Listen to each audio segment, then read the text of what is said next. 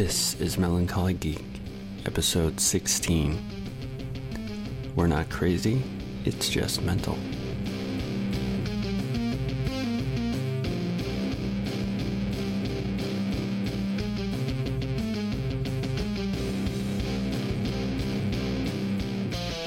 Welcome to Melancholy Geek. You get the thoughts and opinions of a geek with depression. My name is Preston, and I'm surrounded by snoring animals, so that should be fun. Today I've got another wonderful geek to join me and get her thoughts and experiences. Part of what I have this written out, I think is right. Feel free to call me on this. She's an artist. I want to say entrepreneur. Could be wrong. For some reason I'm questioning that. A writer. And happens to be the sister of the lady that married my brother. Hello, Alicia. Hi, Preston. I am an entrepreneur. Boom. I am an artist. I am a writer. See, I knew two of the three. I got the third, so... And we are in-laws somehow. Yeah, I tried... See, as I mentioned on here before, I do a lot of my best thinking while I'm walking. And I was trying to think of a good way to introduce you just like that. And I'm like, how does the in-law thing work? Like, she's my sister's-in-law's sister. I'm like, no, and it just doesn't sound fun. I think we're in-laws once removed. But that sounds like somebody's divorced. True. Anyway, so yeah, I wrote up what I wrote up. So, we are surrounded by animals. Some of them snoring, which is fun. Yeah, 2 dogs and a cat. And a whole lot of hair on me. Oh, yeah. So that's a lot okay. Of hair on everything. Yeah. I'm mobile today, so that's fun. So we're actually at Alicia's, not at my home.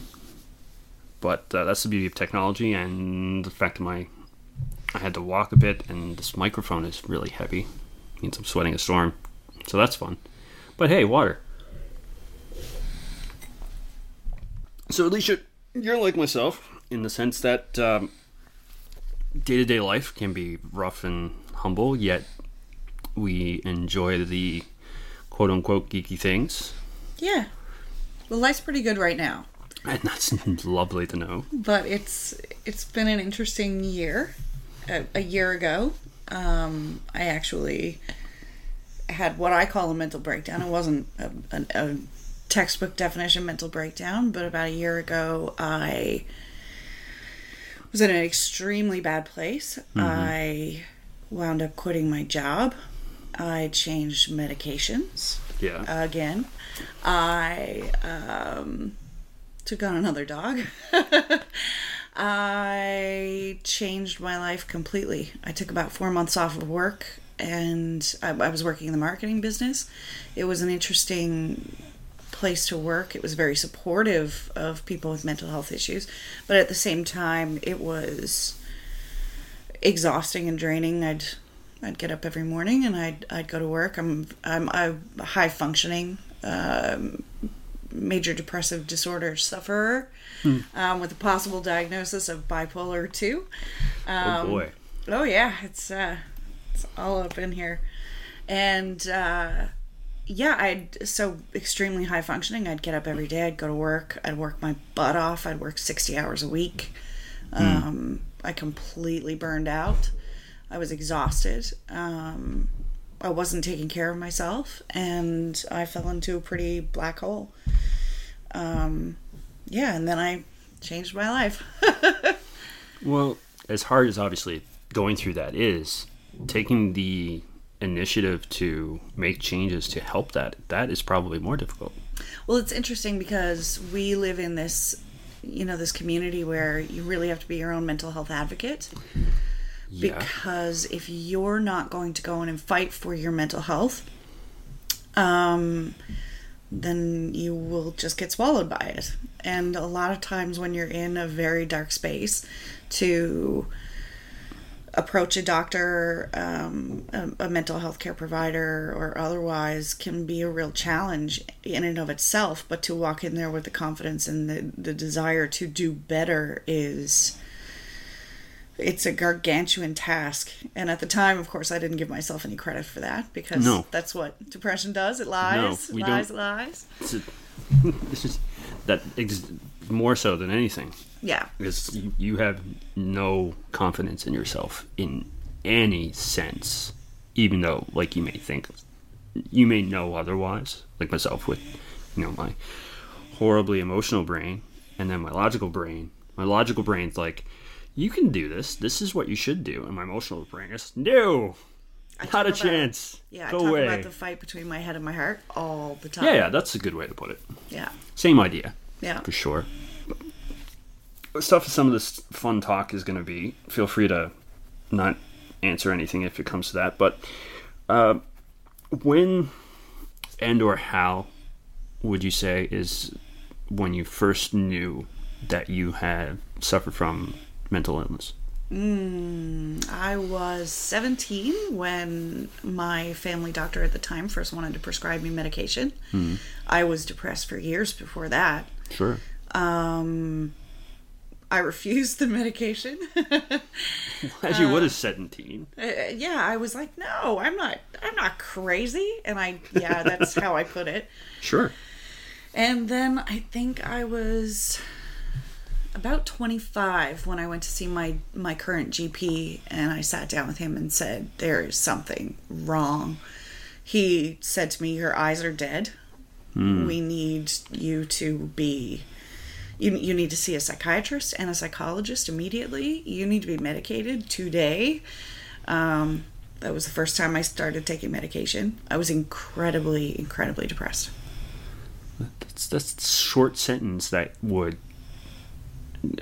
linked to that sentence, open anybody's eyes. Your eyes are dead. Yeah. Oh, yeah. I carry that one with me. Wow. Yeah, and timing-wise, it's actually not too far from myself. I think I was really 17 or 18 when I first knew that something was going on, but not to that degree. And then later on, when I had a breakdown of my own, really understood it. But then, it's just one of those things you don't really understand until you start going through and talking to the people that do. So, that being said, looking back now, and don't hate me, audience, for using similar questions to last week, because that's just the way it works. Last week, it was a month ago. Pressed it. What is the earliest thing that you can think of that you can certainly say that your mental illness definitely was what caused that to occur, be it like a significant event in your life, or a feeling that you can recall that definitely was, It's really hard. Because Never said this would be easy, Alicia.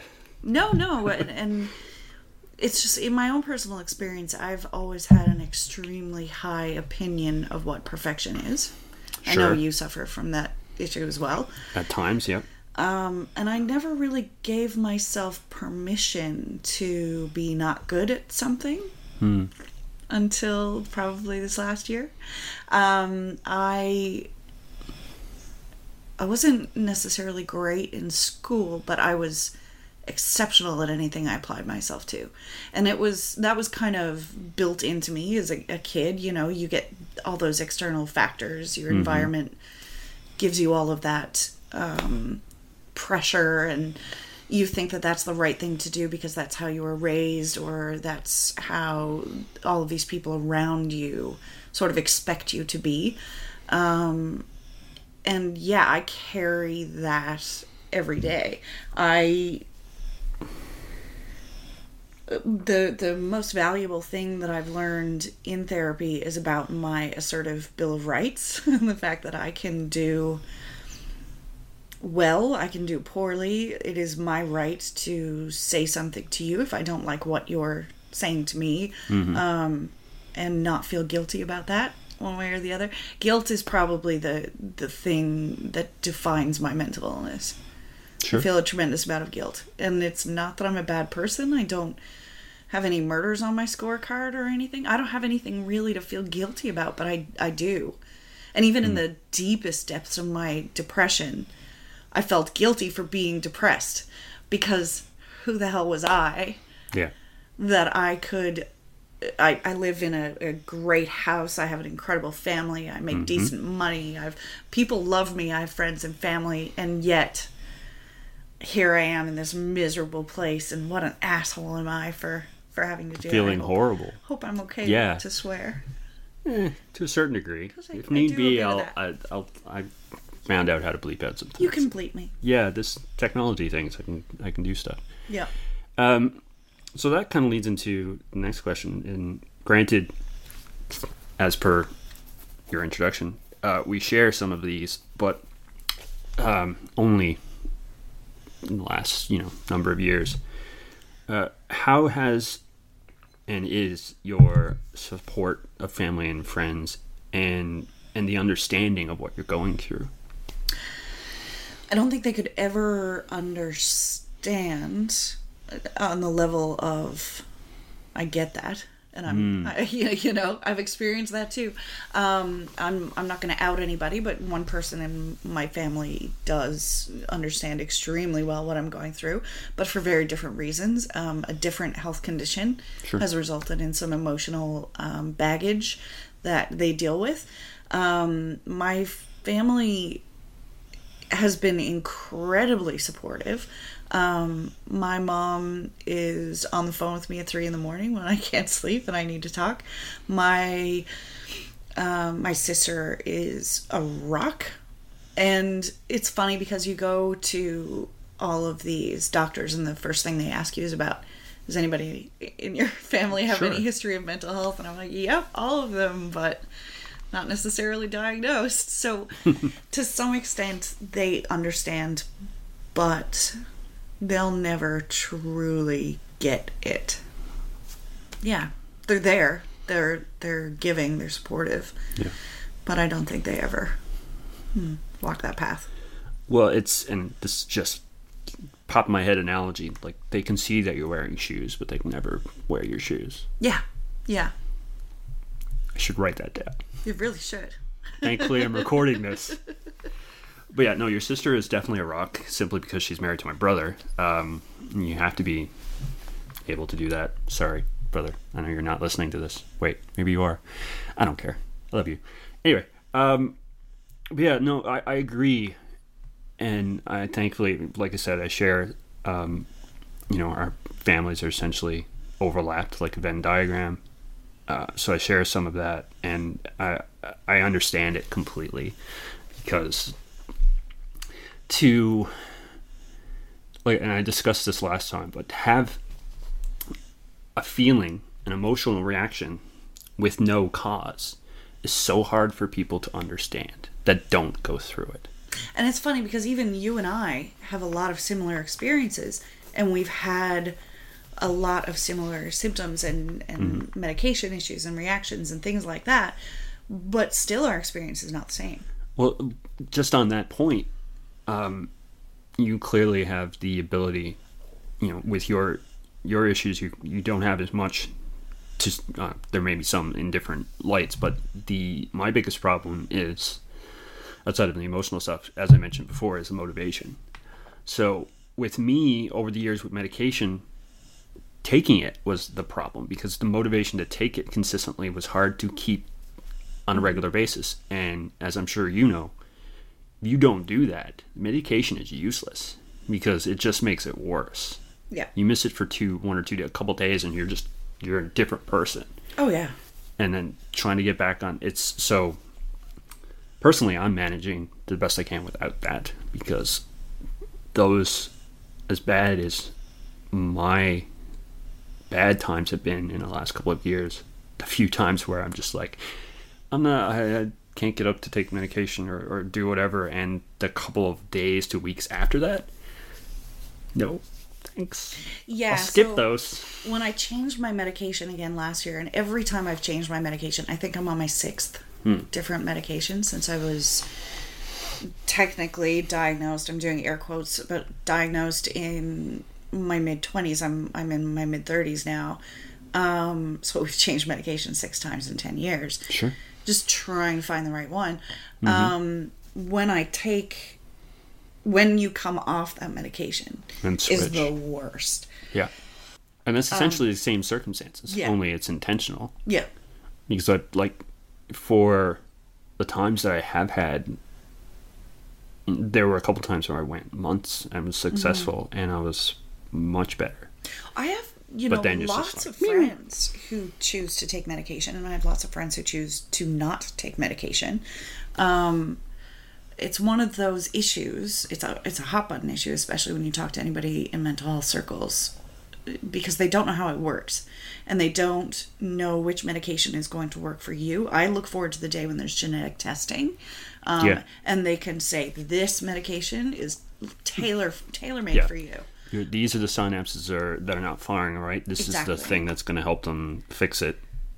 Personally, I want the thing that'll help fix it that is more hey, have an appointment every month or so to go to the doctor and they give you a shot or something. Because that I can manage, because somehow I managed to keep appointments without issue. Sure.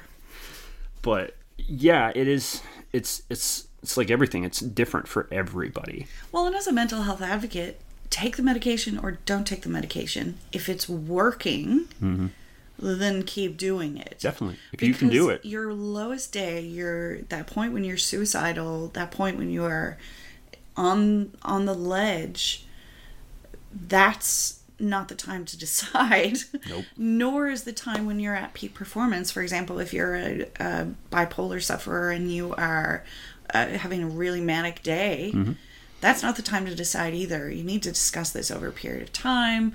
You need to do it with a physician, whether it's your family physician or a psychiatrist, and you need to do it with as clear a head as you can have, knowing that you suffer from a mental health issue. Yeah. But decide, if you choose to take the medication, take the medication. Yeah. You know? And that's the hardest part, Yeah. for me. But if that's definitely if someone finds something that works for them, don't take it for granted.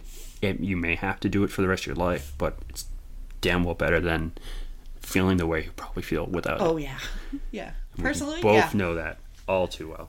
I'll take my pill every night before bed. Thank I you. seen a post this morning that someone shared.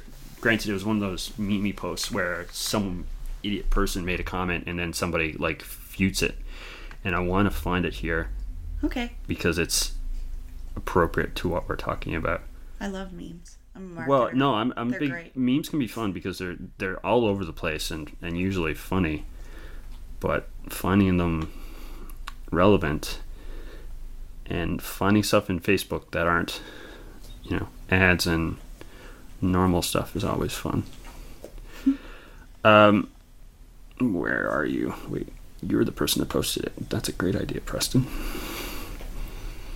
This might have been last night, actually. But it's just one of those things that hits home for us because it was so on the nose. Come on. Wait, I commented on it. This will be better. You post. Haha.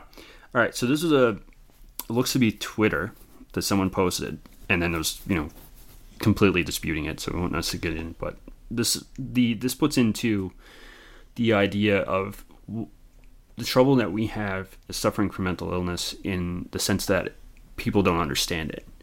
So this is what this person said. I won't bring it up, the name, but people with depression do not need a doctor and a bottle of something that rattles. They need a pair of running shoes and fresh air. Oh, I have thoughts on that because I have so many thoughts on that. exercise is proven to Sure. be an effective treatment for mental mood. health issues. Yeah, for mood It does disorders. improve your mood. The chemicals and It can, endorphins released without in the question. brain. However, that is not a cure. I know somebody currently who's treating their mental illness with food. Not eating to suppress their feelings like I sometimes do. Yeah, But which a lot of us do. An extreme organic Focused. diet with a very specific balance of grains and meats and cheeses and all of those things, and she swears by it, and it is what is Doesn't sound too working bad. for her. You know? Well, and that's the thing. It still comes down to what works for everyone. The back and forth that I had when I commented on that post, because if essentially if that was the case, the likelihood of me feeling the way I do all the time wouldn't be, because I walk 25 minutes a day to work and then 25 minutes a day from work. So the fresh air isn't the issue. We came to the realization, though, that I don't wear running shoes. So maybe that's the problem. Hey, you'd be a happier person if your feet felt better. Oh, my feet feel fine. They're just not running shoes. Because I don't run. I walk. But yeah, so I figured I'd bring that up because it's clearly relevant, because and it comes down to what people know and don't understand, and why it's so difficult for people that don't go through this or don't have family members to go through this to really, really understand to the point that they can. But I'm going to drop another... Drop away. Bad word bomb. Because that's bullshit. Every single human being on this planet has mental health. Yes. And every single person on this planet knows someone with a mental health problem or an issue or whatever it is that you want to call it. Because currently the statistic says 1 in 5 people will experience a mental health crisis in their life. My doctor, my amazing, incredible, very forward-thinking physician, says that that's bullshit. It's 1 in 2. It is 1 in 2. That means half of our population will experience a mental health crisis in their lifetime. Yeah. And that's just based on what he's seen in his practice alone. Yeah. And that's common, but the one thing that comes into it is that the majority of those will have a trigger that makes sense. Yeah.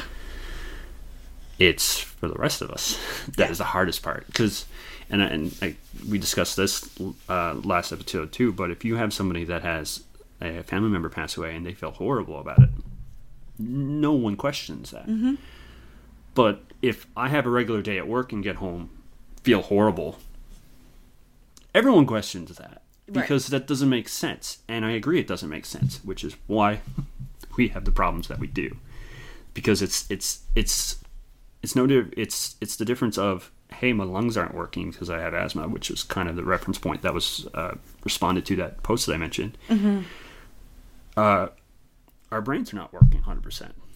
Right? There's something that's not firing correctly, or whatever the specifics are for each individual person.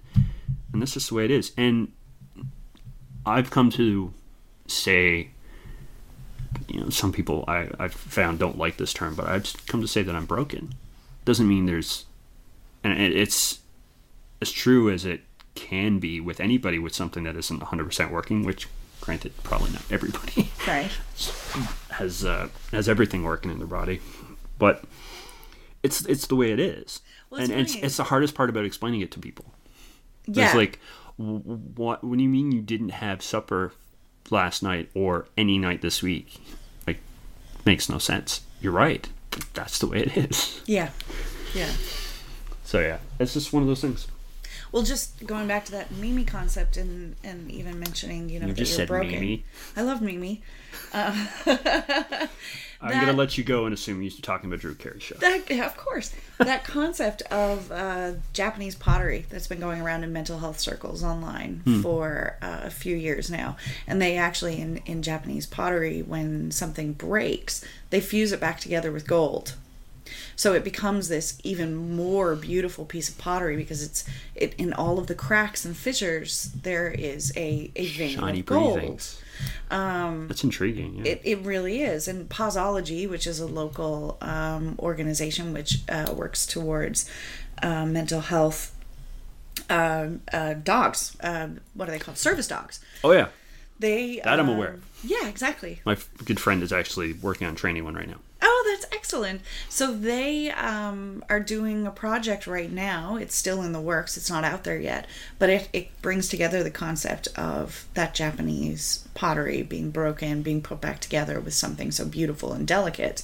And yeah, you should look that up in the next little while too. That's interesting. Yeah. But it's not broken, right? Last year, this time, I would have said I was broken. Well, that's but the now thing. I'm just a little dented. It's like, but the thing is granted, broken is a term indicating that my brain is not functioning like most people's. Mm-hmm. That's all that means. Doesn't mean there's anything wrong with me as a person. Right. As we all are different and we should be. but it still comes down to, regular things I should be able to do to manage my life, as most people do. I can't do on a regular basis, Right. and that's part of my problem. It's just the way it is. Right. It sucks, but that's the hardest part. That in my personal experience to get through to people.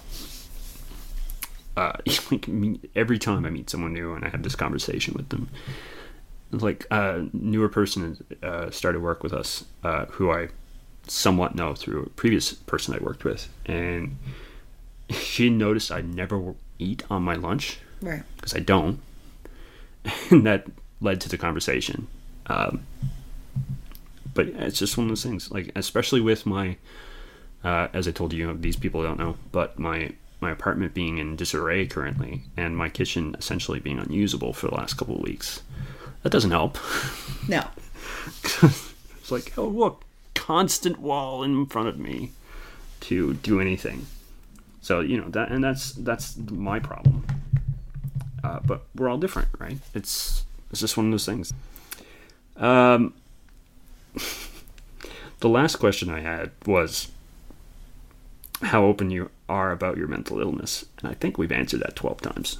Oh, I'm pretty open. I'm actually a mental health advocate. Yeah. I post pretty frequently online about mental health. I was one of the founding board members of It's Mental, which is a local mental health advocacy and education organization. Well named as well. Yes. Great name. Because it is mental that mental. our Waterford Hospital is 100 years old and falling apart. And it is mental that it takes so long to get a diagnosis. It is mental that you can't... I've been on waiting lists for years to see mental health professionals.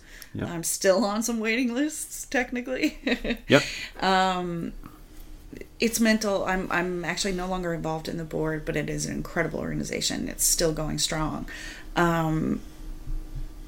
I am extremely outspoken. In all of my workplaces, I've been outspoken about my mental health. I completed the mental health first aid training through the Mental Health Commission of Canada. It's funny, I was just going to bring that up.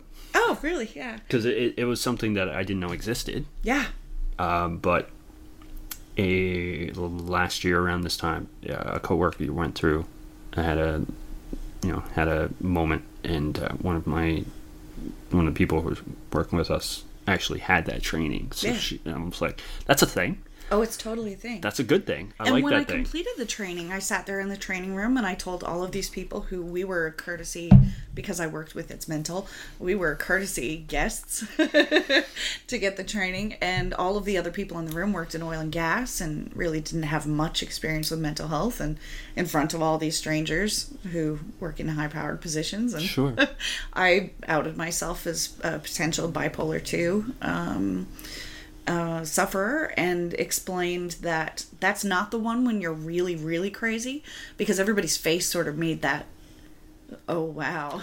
And that's it's the ignorance of right, bipolar, that term. That's the one when you're really nuts. And it's not at all. It's not. And so I kind of explained that, and that it's really not that big a deal, and it's had a huge impact on my life, but it will never impact my coworkers or my friends, my family, to any dangerous extent. Or even significant. Significant, yeah, exactly. Yeah. It's just how I live. Mm-hmm. So, yeah. So I'm extremely open. I'll tell anybody who listens that it's important to care for your mental health. I'm not so much open in the sense of, I'll walk down the street with a sign saying... You just told the world that you... I know I told the world, but I'm not looking at the face of the world right now. And that makes it a lot easier. But in saying that, if the discussion comes up with colleagues or new people I meet or whatnot, I'm not ashamed anymore. Because at one point you're just like, I don't understand this. Doesn't make sense. This like the fact that I can't go wash the dishes or make myself a meal is ridiculous and embarrassing. It's still like that, but I'm not ashamed of it anymore. Right. But I just it doesn't seem right to go, hi, my name is Preston, I'm depressed, to just anybody that you meet. Yeah. Right? Granted, like, we're in the conversation where that's expected, or, here, or, someone's talking about whatever, or it's Bell Let's Talk Day and that type of thing where it comes up. Yeah, I'm all about it. Yeah, let's do this. That's the thing you do. This mental illness first aid thing. I'd actually do that. Whereas that's normal incredible. First aid, I wouldn't trust myself to do simply because I have tremors like a crazy person. That came out wrong. I apologize. Anyway, it's an intriguing thing because it's something I think I could actually manage because I'm much better at helping other people than myself. How do you feel about that? About it's crazy well, stuff? The term itself is like any word, in my opinion, where it I don't feel bad in how I used it there because it was not in that intention, and it was not with malice. Right. So it's just one of those things. So it's like any word. Yeah. Right. Longest time, people, and I don't know why, it was emotional brain, not logical brain. People would make jokes about the Waterford, and I would feel, I guess, frustrated or angry about it. Right. So I was there for a week and a half, and it was a horrible time. But, like, just thinking about it, just like, there's no malice there. They're just, expressing themselves. So it's just one of those things. Right? But it's the world we live in. We just have to live in it, and if we can make it better, I'll work to it. If I could stop being so warm and wanting to tear my flesh off right now because of my eczema and sweating, that'd be great. But yeah, it's something I because of my motivation issues, I would have to have given the opportunity to go and take this mental, like a course, whatever it is, for this first aid thing. But if I had that opportunity, I would do it in a heartbeat. But it's really interesting. Well, from our perspective, especially, I would imagine it would be. But I have experience dealing with myself, clearly. But my good friend, as some would have clearly heard in a couple episodes ago, I help her whenever I can. Sometimes it's just a matter of she will express not feeling well, and it's me texting her something simple and uplifting. Like, I had a random meme thing where it's a bunch of like life things that you have to deal with, or feelings that you have to deal with, like, and it's just popping up on the screen. So I can't even remember all of it, but stress and that type of verbiage. It's just a kitten batting them away. Oh, I know. I love that one. So I just sent that to her just as soon as I seen it. Right. And it's interesting that you, and I'm very much the same again, because I deal with a lot of issues about perception of myself and that kind of thing, but how you'll do anything, no matter how depressed you are, you'll do anything to make somebody else smile or feel a little bit better. Yeah. For people that have proven themselves to be, not disrespectful or, worthy, for lack of a better word, even if I'm not close to them, like, I'm more often or not will do what I can to help. Yeah, same. Like, Bridget, who I had on last episode, she works with me, not directly, but we're in the same general vicinity and whatnot. And I want to say back in the fall. Anyways, whatever the circumstances, she had a rough call. It was obvious. So after noticing that, I have this stress ball that's just basically a fire. It's just from my favorite webcomic. So I just brought that over to her. I was like, here, hope that helps. That's it. Yeah. Right? And if it helped even the slightest bit, then that's all that mattered. And then technically later on, I brought her in a different stress ball that I had gotten randomly through one of those box subscription things that I thought was cool, but it was not a big deal for myself. It's a D20. Right. She's a big into D&D that stuff, fan. Right? So I was just like, left it on her desk, And she, Nice. she's like, that was great. But she didn't realize that I was literally giving it to her. Right. So, but again, that's another thing that helps. Of course, then a number of other people that came by her desk had no idea why they had a random dice on her desk. I was like, just tell them to roll initiative. It's fine. Random stuff. All right, so let's change gears. Okay. All right, so let's switch off and let's go geeky for a bit. All right. What does geek mean to you? Oh, it's really hard. Because I don't know if I'm a geek. I'm a nerd. Have you ever seen the Venn diagram where they overlap? Probably. Well, so I'm a music nerd. I'm a music snob, so I collect ridiculous amounts of music and vinyl. And my boyfriend likes to say that I'm 35% music, like right up to the the mid thigh is music.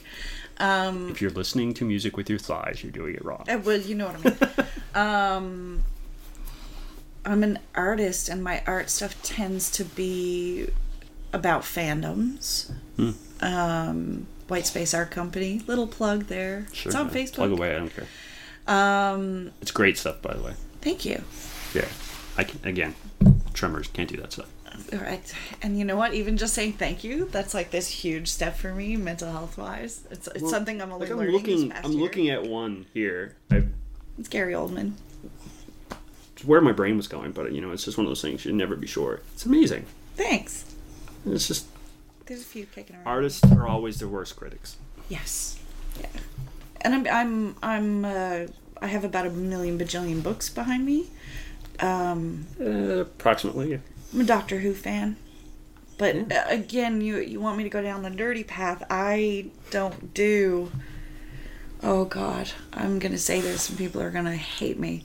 I did an episode on why I didn't hate the prequels of Star Wars. Try to beat it. Okay. Actually, I was going to say I hate Star Wars. There you go. Myself and my partner, we watched the new Star Wars movie recently. It was fine. Adam Driver's great. I love Adam Driver. Yeah, I'm not a Star Trek person. I'm not a Pokemon. I have a Squirtle right over there, but that's actually my boyfriend's. Yeah, so I consider myself to be a nerd more than a geek. I'm a huge Whovian, though. Let's see that. All of that right there makes you a geek.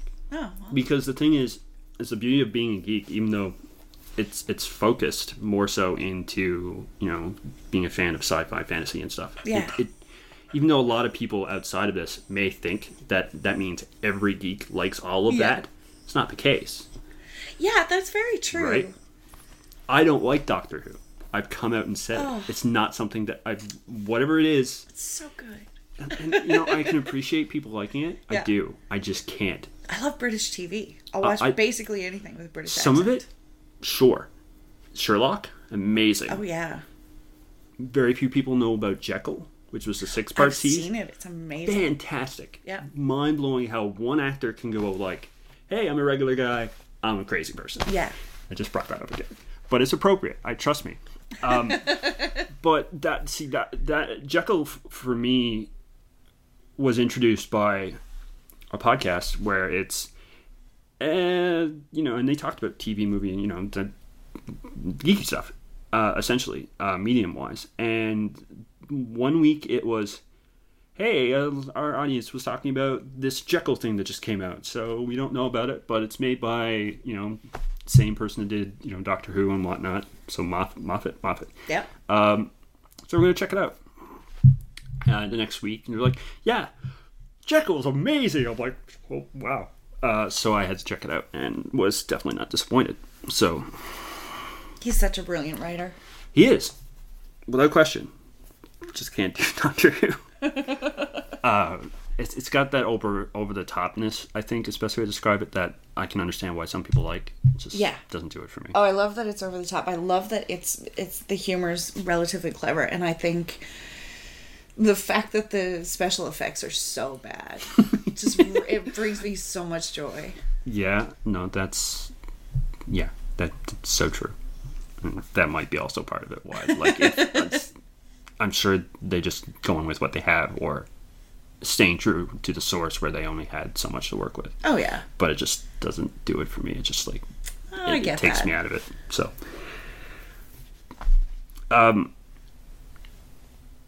so you thinking you're a geek or not, that's fine. But feeling the way you feel about those things and growing up with all of that, I'm sure you like myself used to be kind of pushed aside from the regular clique. Oh yeah. But that's not the way it is anymore. No, so weirdos are welcome. Well, that's the beautiful part. So what makes you think happened for that to actually be the case? Like, what changed, do you think? I think... Okay, this is going to get philosophical now. I think that our generation was really the first generation that was given the opportunity to be who they wanted to be. Creative pursuits were not flights of fancy. They were potential career options. And it's interesting because our generation too has taken these things and turned them into profitable businesses. If you were a graphic designer 30 years ago, 40 years ago, limited options. You worked for an ad agency only. Yep. You were outside of the norm, especially if you were a man, especially, those kinds of things. And being outside of the norm was not okay. So before we actually started recording, we were talking about how weird is the new normal, or, Well, how did I don't know you, about necessarily that, but weird is normal. Yes. Right. My strength likes to say there's no such thing as normal. Yeah. And I wholeheartedly agree with that. So I think our generation was really the first generation that was allowed to experience the non-normalness. And now it's funny because you watch movies like 21 Jump Street, those kids had to go back to high school. And instead of the kids being all about the football players and the cheerleaders and that kind of thing, it was all about academic achievement and the drama club and being whoever you are. I work with kids and I teach them art, and every single day I tell them to let their freak flag fly. We recently did a project where we cut out letters and spilled paint all over them and stuck them up on the wall, and that's what it says: let your freak flag fly. Because I think it lets us... I don't feel scared anymore to talk about my mental health. Because that is my freak flag. My fandoms are my freak flags. For me to walk around with a t-shirt of my favorite band, when you run into somebody who is also a fan of that band, you found your tribe. You found your people. There's you might a connection. Not know that person, but there's a connection. There's an there. instant connection. Exactly. No, that's a thing in many types of culture where, be it what used to be more popular, that used to be a little bit of stuff, you're like, hey, you're driving the same type of car as me. But to have that, certainly I think the musical one like that is definitely one of the first ones that occurred, because music is universal. That's never been, like, it changes obviously, but it's never been something that's been really shunned. Yeah. Not to the degree, like, consistently, because you always had, okay, this group of people likes this music, and and you all, or a lot Whereas of overlaps. if you were really into geology, you were a weirdo, geology, right? or you wear your, to some degree, you wear something or make reference to Star Wars or some other type of thing. Back in those times, so 80s, 90s, it was less likely for the reaction to be positive. Yeah. Now it's just like, you just wear a shirt you like, happens to be from the source material you like, and you find someone that knows it. Yeah. And it's just like instant. Like you just said, same idea. You're like, oh, you play World of Warcraft, what character you play? Instant. Yeah. Which is fantastic, because you don't know that person, and they don't necessarily buy stereotypical look of that person, because everybody looks differently. You don't have any, well, most people will have an expectation, but it's best not to, or because you get those experiences where you're just like, I also play World of Warcraft, right? And the person that you look nothing to be like me, which is fantastic, and that is a fun thing. But I haven't been able to figure out what caused that to happen. I always think that it may have just happened that the people that started in the 80s grew up and had children. They multiplied, and it's the virus effect. I don't know if that's the case, but it's intriguing, and there's a word for this. I can't think of it, but it's good. It's good for us. It's good for the culture. Because loving things, no matter what they are, as long as they're not hurting people, is a great thing. Well, it's a human thing. It's a human thing. It's a very human thing. Who cares if it's in space or in another world? Yeah. That piques the imagination, which piques creativity, which makes art, which makes science, which makes innovation, which is fun. What is the earliest thing that you can think of that you would put into that criteria? So be it a geek or a nerd, or what made you that type of person? When you go back, what's one of the earliest things you can remember?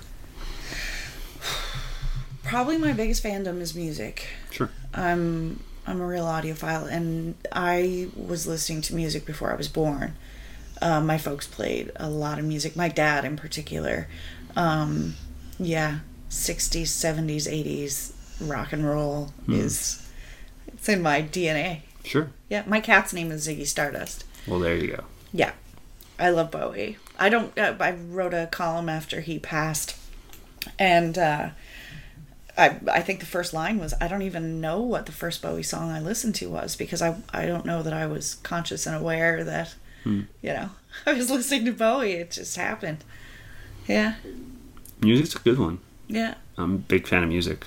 To the point where, and personally, my preference is, it's so hard to find local music that I enjoy to go see live. I just can't stay up that late. My medications include a sedative. That's and fair. Bands don't go on till 1 a.m. Some of them don't. I can't do that. No, that's not understandable. anymore. I used to. I actually have flown all over North America to see bands that I love. I flew to Toronto. I don't know if I could do that. Babies could do that. Flew to Toronto for a long weekend for this little indie band that I loved. I've been in New Orleans twice for their jazz and blues festival. Yeah, I'm not an audiophile. Yeah. Granted, my favorite band comes here quite often, and I've seen them. I've lost track of time. Who is it? Harley Peace. Oh yeah. Yeah, of course. Like, I'm sure we've had this discussion. Yes, definitely. But yeah, no, they're always amazing. I got to meet them in March when I went to see them. Although rain being rain, he was swarmed, so I didn't really get to talk to him. But still, great just to talk to. Yeah. Outside of being amazing live consistently, out of the at least 8 times that I've seen them. I've seen them at least 4. From 1998, twice, to now. Yeah. And it, essentially, I think I've missed them once when they've been in town since 1998. They're so good. They are good. They're amazing. And I know, I come back on that, one of their newest songs, you'll appreciate this, I'm pretty sure, was Rain essentially reliving the first time he's seen the Tragically Hip. Right. It's a great song. Like, I heard it first. Huge Hip fan. I know. I experienced that from something. I don't know. But I knew this. But it was, he did it acoustically initially on, promoting the tour, him and Matthew Good. And I was like, this is a fun song. But when I heard it, the actual recorded version, it's a lot more, instrumental, and it's really good. But yeah, no, it's a funny thing about music. For me, I don't know if it goes as far as being an audiophile, but for me, I never went to seek out, more powerful or more high quality headphones and that type of experience.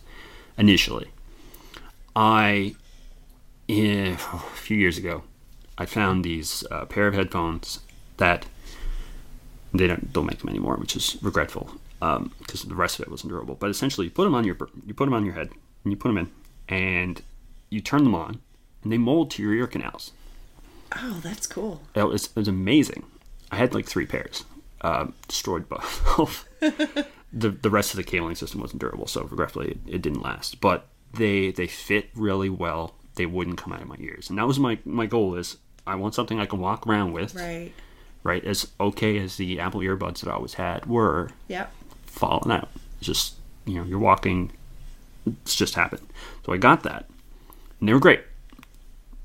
But on top of that, I got a decent pair of headphones. Right. Right? So I'm like, okay, I'm listening to this everything. song, and I'm like, I didn't hear that cymbal before. I've listened to this song 10 years and never heard that cymbal before. And you go back and forth, and now I can't not have a decent pair of headphones. Yeah. It just, I'm, word. Whatever the appropriate word is, I am spoiled. Spoiled is the appropriate word. A pair of headphones and a vinyl recording of your favorite song. There's nothing better. I own 2 Larry Piece vinyl, and I don't own a record player because I bought it because of an anniversary thing, and I thought it was a cool thing because they weren't labeled when I bought one of them, but the vinyl is done to match the coloring of the album. Right. So Navid I didn't apparently get. I'm gonna try to find it because there was nothing to clearly state that it was that, but I'm pretty sure I got the one for Clumsy. The 180 gram blue vinyl that I'm listening to right now is Radiohead's OK Computer 20th anniversary reissue.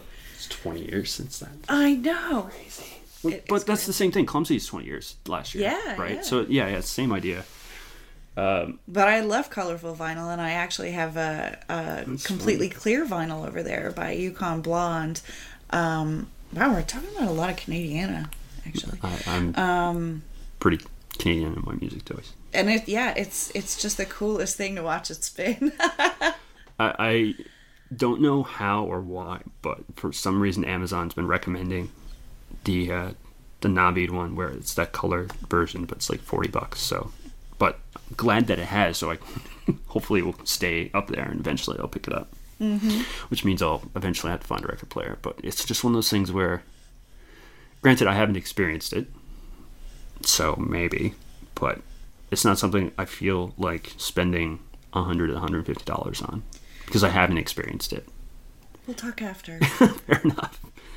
But my most recent pair of headphones, regretfully, they had an issue. And I picked them up mainly because they were highly recommended by another person I've been following in tech forever. And the version of these headphones actually came with a lightning port. So they were... but there was a problem with the lightning port since I don't have a headphone jack, which overall I'm not too problem with. But they were so good. They're just like, you're just listening and just like, this is amazing. And then you say, hey, I haven't heard this album in a while. And you put them on with these headphones and you're just like, it's a different cymbals, the experience. bass, you can normally you can get the bass, but you don't necessarily always feel the notes. Yeah. Which, don't know how I can describe it, but it's just so mesmerizing. So I did this last time, and I enjoyed doing it because it's an interesting thought concept, and it's one of those things that I came up with when walking home. So I tweaked it a little bit for you. So out of these 3 things, which would you choose if you had these options? Who? So this is the same as last time, but and the other 2 I made more appropriate. Watching your favorite movie with one of the cast or crew. Collaborating with a writer on your choice of editorial or fiction. Or working with your favorite artist to create a masterpiece. Oh, that's a challenge. I would say I would like to watch a movie with my favorite movie with someone in the cast. Now you gotta break it down and tell me what that is. No, but I'm a huge movie buff, and I'm just trying to think what is my favorite movie. And It's hard, isn't it? I'd have to say Almost Famous. Okay. But I wouldn't want to watch that with Kate Hudson. But it doesn't have to be with Kate Hudson. It can be it could be with the director. That's why it's right. Oh my God, Cast or crew. Cameron Crowe and I could sit down and talk about music. He also created a TV show called Roadies. It's only 1 season. I think it was on Showtime Showtime. And he has some of my favorite bands play on it. They play a song of the day during every episode to introduce watchers into new music. Cameron Crowe, the story of Almost Famous is actually based on Cameron Crowe's formative years on tour with Led Zeppelin. And of course, the fictionalized band in the movie is Stillwater, but it's what's the name of the kid? I want to say Freddie Highmore, but I know that's wrong.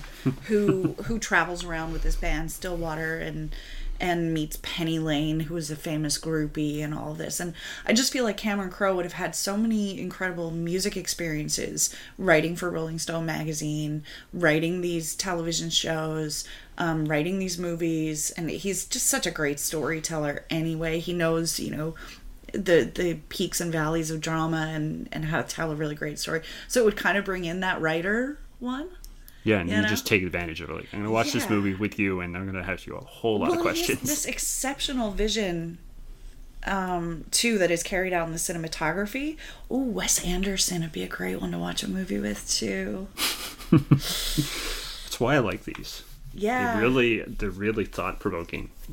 And you have to choose, can be so hard. So, yeah, just with Cameron Crowe, would bring in the visual arts, it would bring in the writing, and it would bring in the music and the film aspects, too. But, yeah, Wes Anderson would be a good choice, too. Yeah. I got all three. I just had a thought that, like, I'll do this enough that maybe one time someone will actually, like, think of one for me, and I'll just be like, no, I have no idea. Oh, yeah. You should do a Would You Rather. Yeah, well, it's that kind of idea, right? Give you two awful choices, and then you have to... Yeah, no.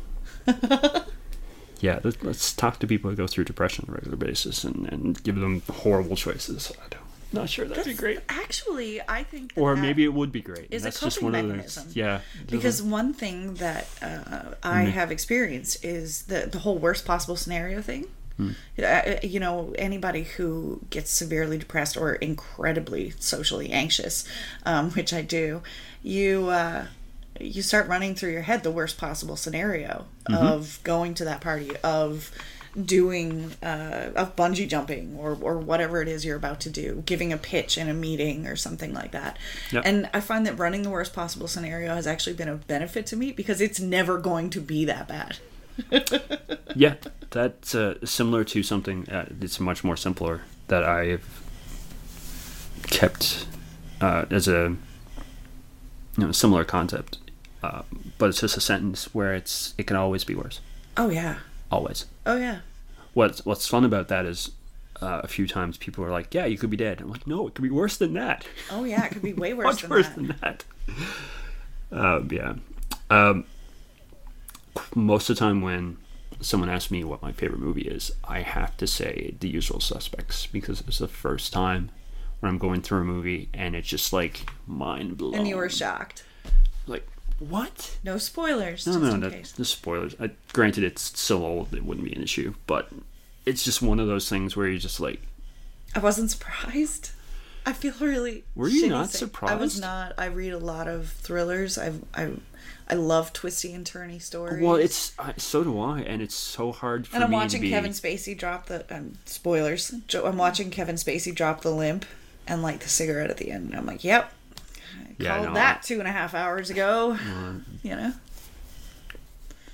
Maybe it's just because that was one of my real first introductions to that type of... that twisty stories. But I love them. Finding a story where... following a plot line to a certain ending is fun usually, and that's the point of the movie. But when you're following a plot and it just takes a sharp turn and then takes another sharp turn, I'll send you a list. Oh, I've probably seen a lot of them since. But I love them. The most recent one is a time travel movie that I seen. It was a couple of years ago. I don't think I even caught it. Come on, brain. I'm not going to remember the name of it. Had Ethan Hawke. It was the only person I knew in it. Oh, yeah. Predestination. Amazing. Highly recommend The Game. Amazing. Early 90s with Michael Douglas. Michael Douglas. I don't think I've ever seen it in its entirety. That one surprised me. It was one of the ones where... This was during the time where I lived in a rural area, so I didn't really have access to see movies as much as I do now. But it used to come up on like TBS. Right. Don't watch anything on TBS. Everything's bleeped out. And it's ruined. It's just cropped together horribly. So it's one of those things. But yeah, no, I love a twist.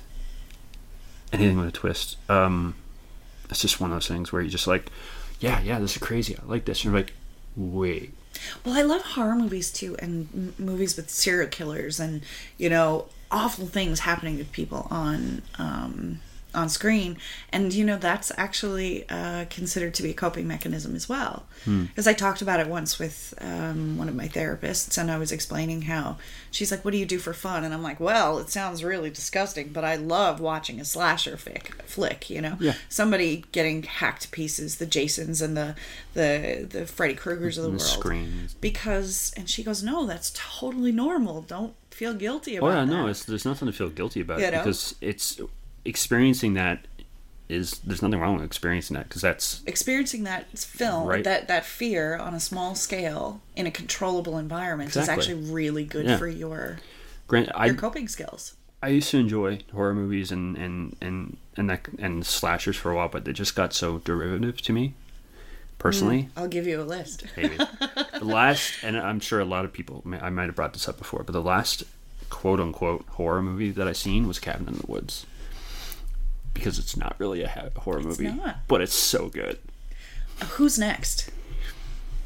I think I've heard of that. It's on Netflix. Give that a watch. Give that.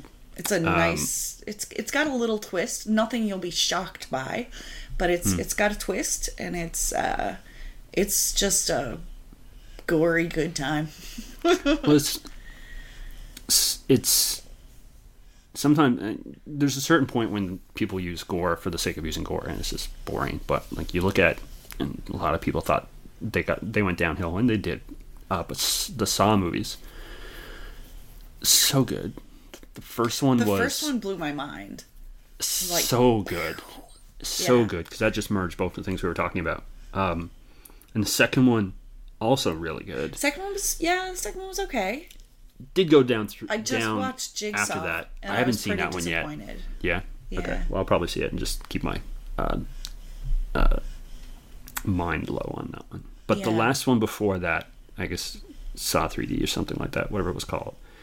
That one came back up for me. Like it took it because the one thing they did do is chain all of those movie stories together. Oh yeah. Pretty well. Oh yeah. But the last one came right back around, and I was just like, okay, sure. So that's always fun when they can do that.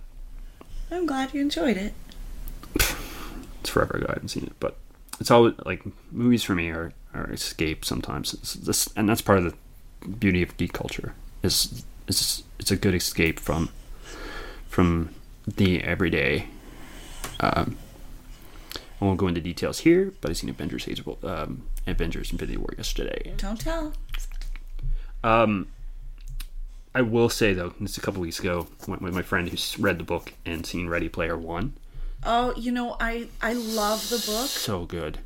And I'm terrified to see the movie. Okay, well, my friend who also loved the book said that the movie is a smidgen away from being as good as the book. Yeah, I know. So the movie's never as good as the book. Not very seldomly, but the movie was such a pop culture geek fan movie that it's just like exactly. It's literally half the movie is following the story, random reference, story, random reference. So good, so good. The book did it really successfully too. Yeah, so I've heard many times over. And I had been tempted to go through the audiobook, especially considering Will Wheaton reads it. Send you the ebook. Yeah, I can't read anymore. Oh. It's so like I have no focus on reading. Oh, anything long form. I can't do it. I don't like it, but it's just the way it is. That was probably my second fandom was books. Understandable. I used to get kicked out of the house. You need to leave the house, and I would stick a book down the back of my pants to bring with me. And go find a tree somewhere to read under because I was that kid. I was the weirdo who didn't want to play outside. I just wanted to read my book. Yeah, I love that concept of it's extremely thin pieces of tree with markings on them, and they make you hallucinate vividly for hours on end. I read. It's pretty close. A lot. I know, and I miss it. honestly. I got no focus, like, at all to sit down and read anymore. Is that a side effect of your medication? If I was on medication, Oh, yeah, I'd say it might have been. But no, it's something in the last few years, probably 5 or 6, because I had, there was a series of books that I got through, and then I got to the point where I couldn't, even though they kept making new books, where I couldn't sit down and read it. I've gone through a number of audiobooks since, which I'm going to try to do again. Last one I went through was a prequel kind of to the last World of Warcraft expansion. Right. Because there's a video game that's that old, no matter what, it is immense with story. Right. There's going to be another one like that, so I'm going to find that before the expansion comes out and listen to that, because I don't know the story that's going on right now. I have no idea what happened, and I want to know. It's just one of those things where it's like, wait, what? Why? And then you completely forget, because they do such good cinematic stuff at Blizzard, right, where you're just like, oh my god. And then anyway, not being a fan of WoW, it's kind of hard to geek out on that for you. Yeah, so yeah, that's fun. You know, enjoy this little chit chat for the hour and 6 minutes. Oh wow! Right? That went really fast. It's crazy. I was really worried. This is. I'm like, this I is can't why. talk about myself. I don't have anything to say. This is why I'm finding people to talk to doing this. Yeah. Such a revelation in making it, and which is always why every podcast I ever listen to has a guest, if not multiple. Clearly, because it's so much easier. Because if one person can talk for a half hour, the other person talks for a half hour, you have yourself an hour, and you don't know it's an hour. Oh yeah, which is fantastic. So I appreciate you coming on. Maybe we'll do this another again. Oh, of course, it's great. What am I doing? All you listener fun people. Not too much planned. Don't know who my next guest is. I've been reaching out. If you are happen to be going through similar things and you want to tell your story and join me in, send me an email, mail at melancholygeek.com. Hit me up on Twitter, melancholy_geek. I'm also on Facebook, which you can find by going to melancholygeek.com. Join me, tell your story, send me an email. Want to actually come on? Sure, let's do that. That's fun. Am currently planning to take an episode and go through this physical plan things for that Georgia brought up in a couple episodes ago, where like you have something written out or have it physical, where you go through a crisis and you can just like, okay, these are the things you do to go through it. And myself and a friend we're gonna take the time to go through that, and maybe I'll be lucky enough and Georgia will be free and we can get her on too and go through that. That's the only thing I'm currently working on outside of trying to get people to come on, people from all sorts. I messaged someone this morning who's a big star, and hey, maybe he will come on, talk about his experience. Maybe he won't. That's fine. Either way, it's great. Yeah. Hope you're good. Hope you're having fun. Go see Ready Player One. Go see Infinity War. Because, oh my god. Have a good day. Feel as good as you can. Bye.